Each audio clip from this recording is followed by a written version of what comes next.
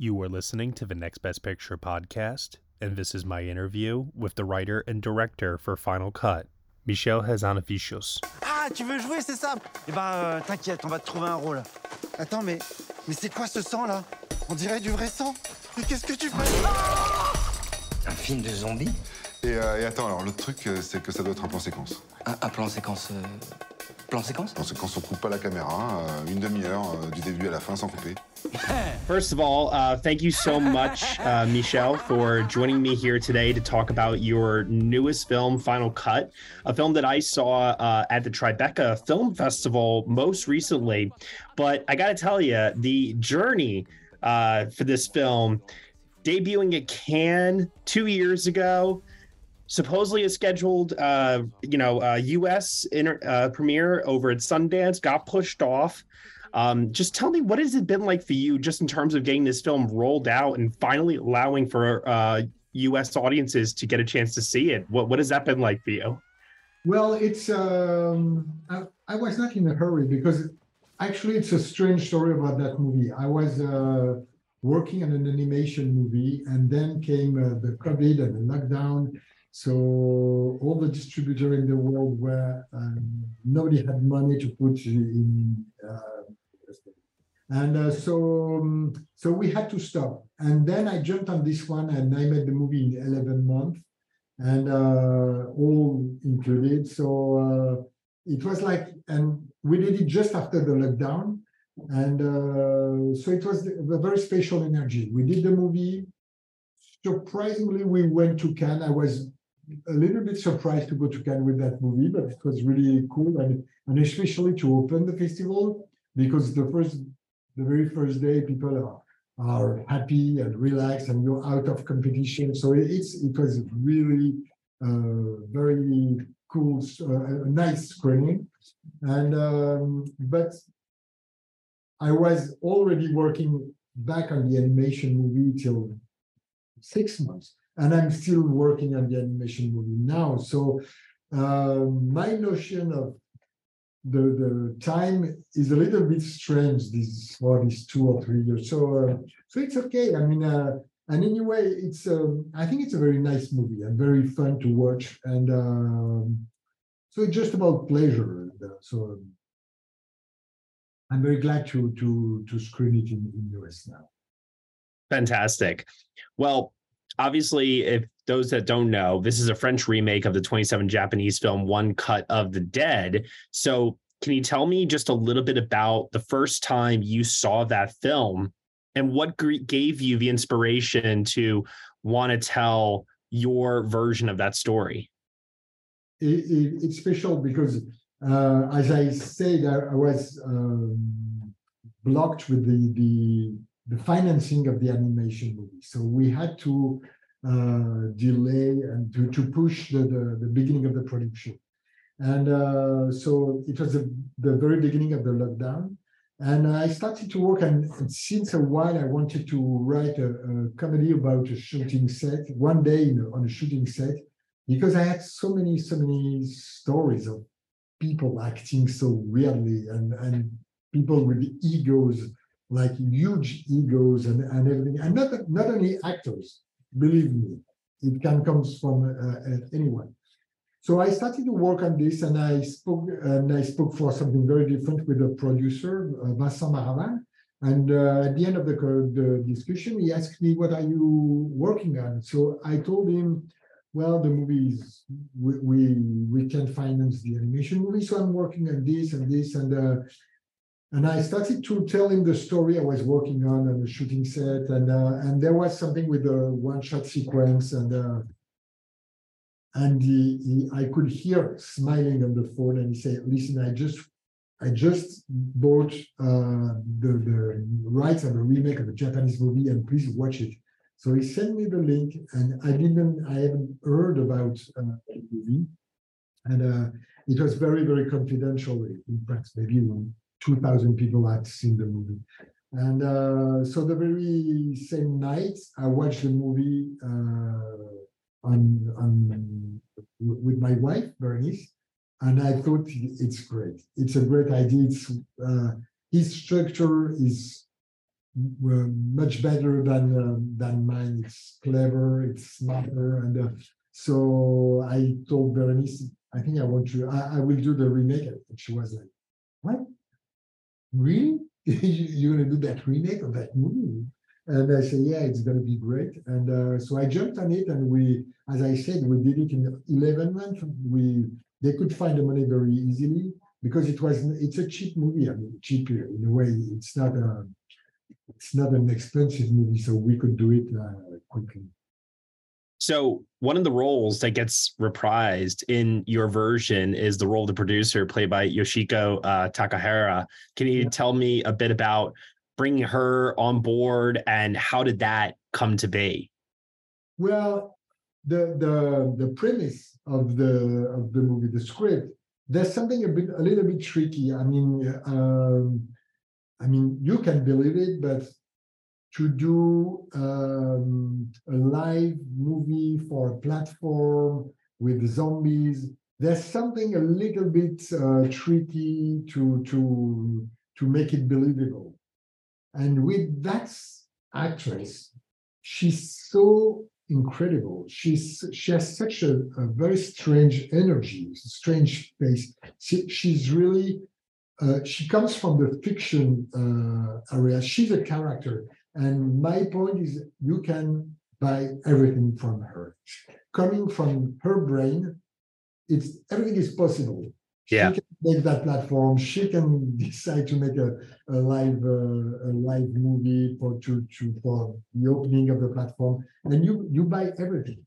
So it was very important for me to ask her and to hire her. And she was so happy because she has a strange story. You know, she was not an actress. I mean, you know her story.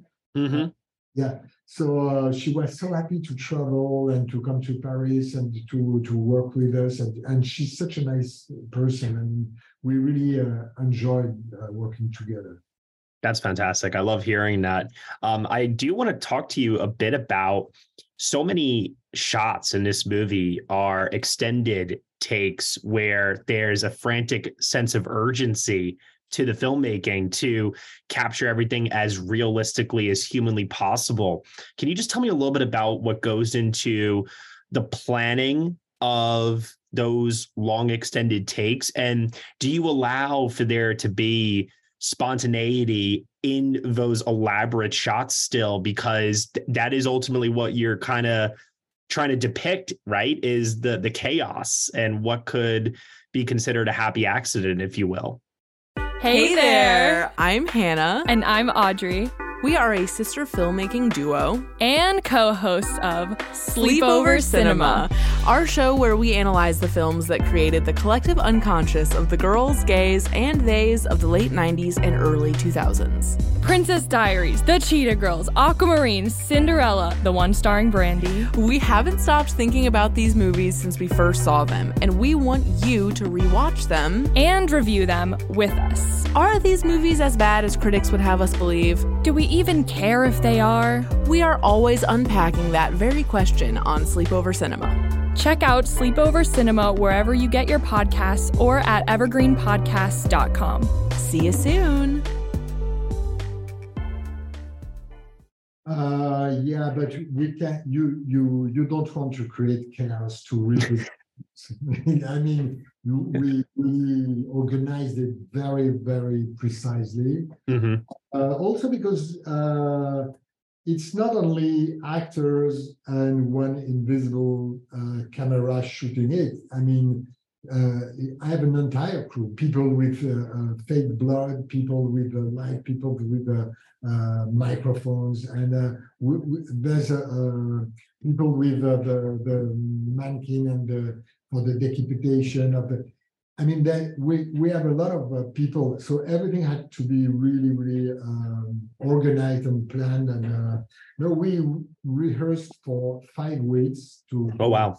Yeah, the first shot, and we shot it 4 days, and we had a good one the 4th day, so everything was perfectly planned in a way, and I mean it worked, and no, you don't want. And actually, one of the actors, he really insisted he wanted to create some surprises. Yeah. Yeah, and the guy who has the diarrhea, Yep. and he was talking with Berenice, and she's my wife, so she knows how I work and how I work. We work very hard for this, and he was saying to her, "No, you know what? For this one, I'm going to do something." And she was like, "No, don't do anything." So if someone goes in the wrong direction, I mean, the camera has to follow, and all the crew has to. I mean, it was really a huge choreography. Mm-hmm. Yeah, definitely. I think that Romain Duris is one of the best actors working today, not just in France, but everywhere. I will tell him. He will be.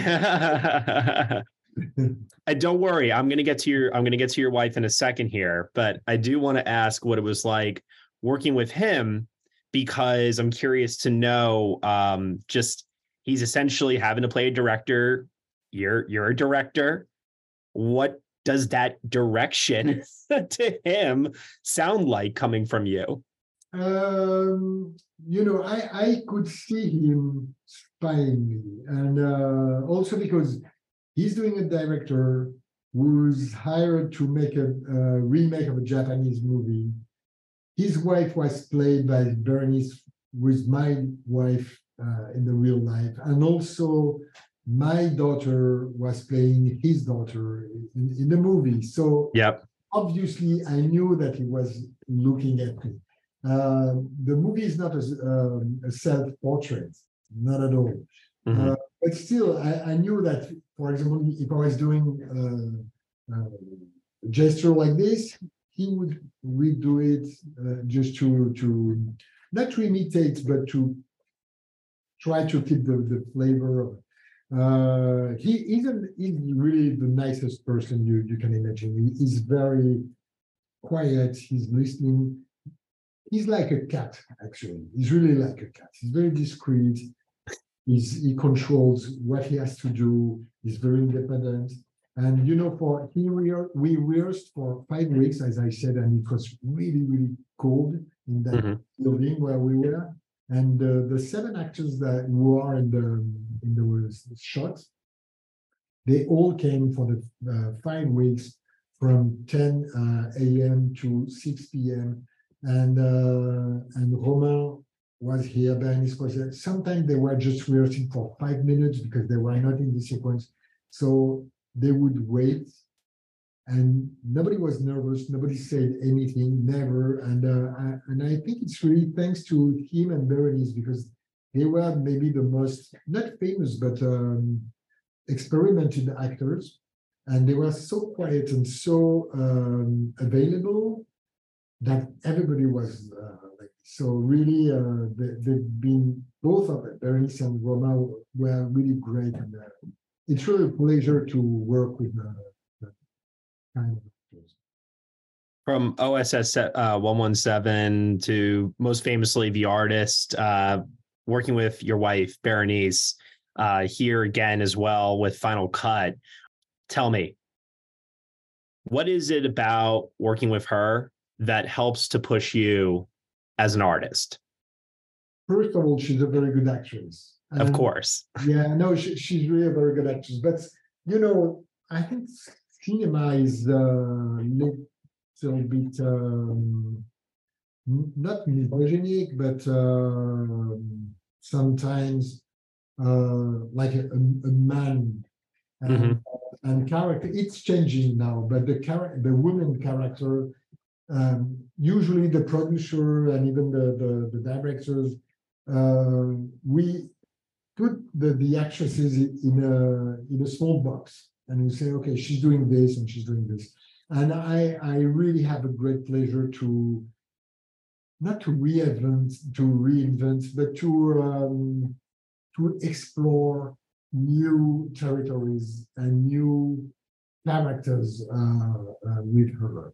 and it's very challenging, and it's very. I have to say, I don't really write huge female characters. I don't know why. It's more about male characters. It's like that, and I'm not proud of it, but it's like that. And but for her, I'm very happy to find some very different things and to seeking or it's fun, it's a game, so it's fun to do, and also on set, I mean, she's really perfect. I really every director should work with her. I mean, she's the best friend of the movie. She's very enthusiastic. She helps for everything, and she's great. No, yeah, she's phenomenal. And, I want to just thank you very much, because I feel that your connection with her and how you also are able to establish a feeling amongst your crew and cast on set translates in this film's very emotional climax. I really got this cathartic sense of unity, of shared vision, just finally like all coming together amongst all the noise and all the hard work and struggle. And it left me feeling really, really good when the film was over. So if that's what you feel at the end of each project, working with your wife and your family, I just want to let you know that successfully translated over to us, the audience, in this film. So great job with that. It was a really, really entertaining, fun experience. And Michel, I can't thank you enough for the time here. Thank you so much. Thank you very much. Thank you. All right, take care. Hey everyone, thank you so much for listening to my interview with the writer and director for Final Cut, Michel Hazanavicius. Final Cut will be released in theaters on July 14th from Kino Lorber. You have been listening to the Next Best Picture podcast. We are proud to be part of the Evergreen Podcast Network, and you can subscribe to us anywhere where you subscribe to podcasts. Be sure to leave us a review on Apple Podcasts and let us know what you think of the show. We really appreciate your feedback and your support, which you can also lend on over at Patreon. For $1 minimum a month, you'll get some exclusive podcast content from us. Thank you so much for listening, as always, and we will see you all next time.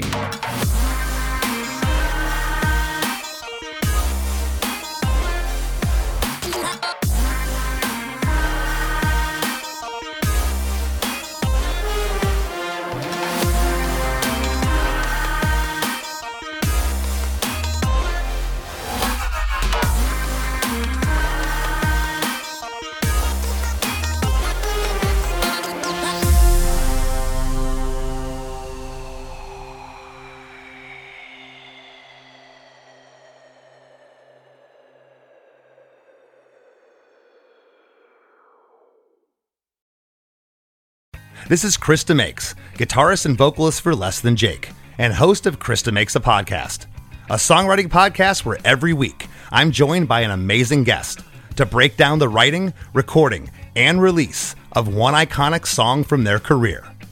In our giant evergreen back catalog of episodes, we've had rock legends such as Dee Snider and Huey Lewis, punk rock favorites like Mark Hoppus, Fat Mike, and Brett Gurewitz, and up-and-coming artists of today such as Liz Stokes of the Beths and Genesis Owusu. We've had guests from all genres and styles of music, and I guarantee that if you peruse our back catalog, you'll see several episodes that'll make you say, man, I gotta hear that. Whether you're a fan of music or a creator of music yourself, you'll take away a whole new appreciation for the songs you know and love. Krista Makes a Podcast is available for free on all the places you could possibly listen to podcasts, and new episodes come out every Monday.